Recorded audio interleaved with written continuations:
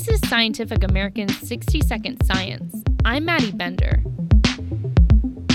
Compared to its more famous bushy-tailed cousin, the tree squirrel, the golden-mantled ground squirrel looks a lot like a chipmunk and spends most of the year hibernating.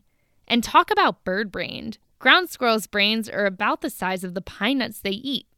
So it might come as a surprise that according to new research, these squirrels have observable personalities. But it's something Jacqueline Aliperti noticed back in 2015 when she joined a project at the Rocky Mountain Biological Laboratory in Gothic, Colorado. There, they had been studying the behavior of golden-mantled ground squirrels for over 30 years. To her, some of the squirrels seemed skittish and shy, while others were more than happy to get up close and personal for a snack. I look away for a second and they're sneaking into my bag and trying to get at the peanut butter. They're following me around instead of me following them around. It's like, what's going on here? It's supposed to be the other way around.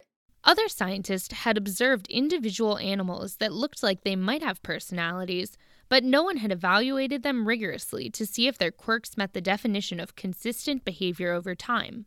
From 2016 to 2018, Aliperti put dozens of squirrels through a 4-part Olympics that assessed the rodents on 4 characteristics: activity, sociability, boldness, and aggressiveness. Essentially, a Myers-Briggs personality test for ground squirrels. It pretty much is a Myers-Briggs for squirrels.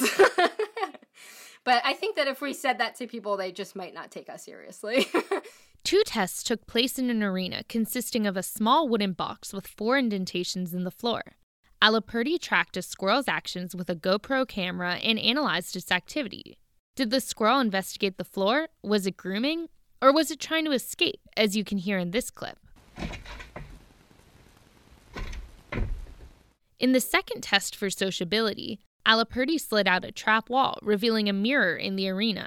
Since squirrels haven't been shown to recognize their own reflections, this trial let researchers observe how a ground squirrel would treat another member of its species. Some squirrels avoided the mirror, while others approached it head-on and pressed their noses up to it, a behavior typically seen between squirrel moms and their pups. The third test consisted of a researcher slowly approaching a squirrel in its habitat to see how close they could get, a measure of the squirrel's boldness. Finally, scientists set up harmless metal cages and lured squirrels inside with sunflower seeds or peanut butter. Upon entering the trap, the squirrel's weight triggered a latch and the cage closed. Then, a researcher monitored the squirrel's behavior for a few minutes to score its aggressiveness or docility before letting it back out. In this squirrel quadrathlon, each animal fared differently, but their respective performances remained consistent across the 3 years Aliperti observed them. Importantly, the ground squirrels' personalities tracked with their success in the wild. The squirrels that were bolder, more active, aggressive, and social were more likely to access elevated perches where they could keep a better eye out for predators.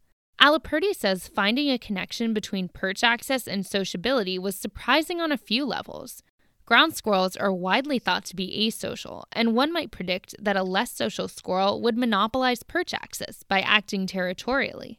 But on the other hand, social squirrels could have greater power in numbers. Maybe squirrels that are more social hang out together and they share perches and they overlap in space more. That might actually benefit them because if they have access to more perches, they can hop up there and take a look around and see a predator before it's too late.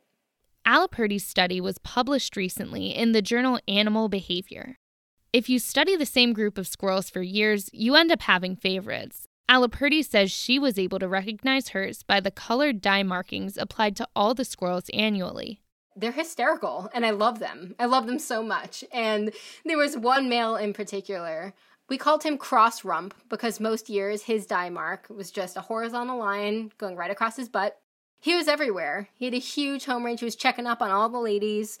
He would cross the road and give me a heart attack and, try and sneak in and eat our snacks. Predictably, Cross Rump aced the approach test, letting researchers walk up inches from him.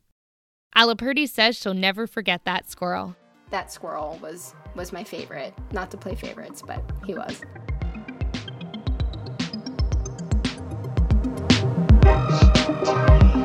Thanks for listening. For Scientific American's 60-Second Science, I'm Maddie Bender.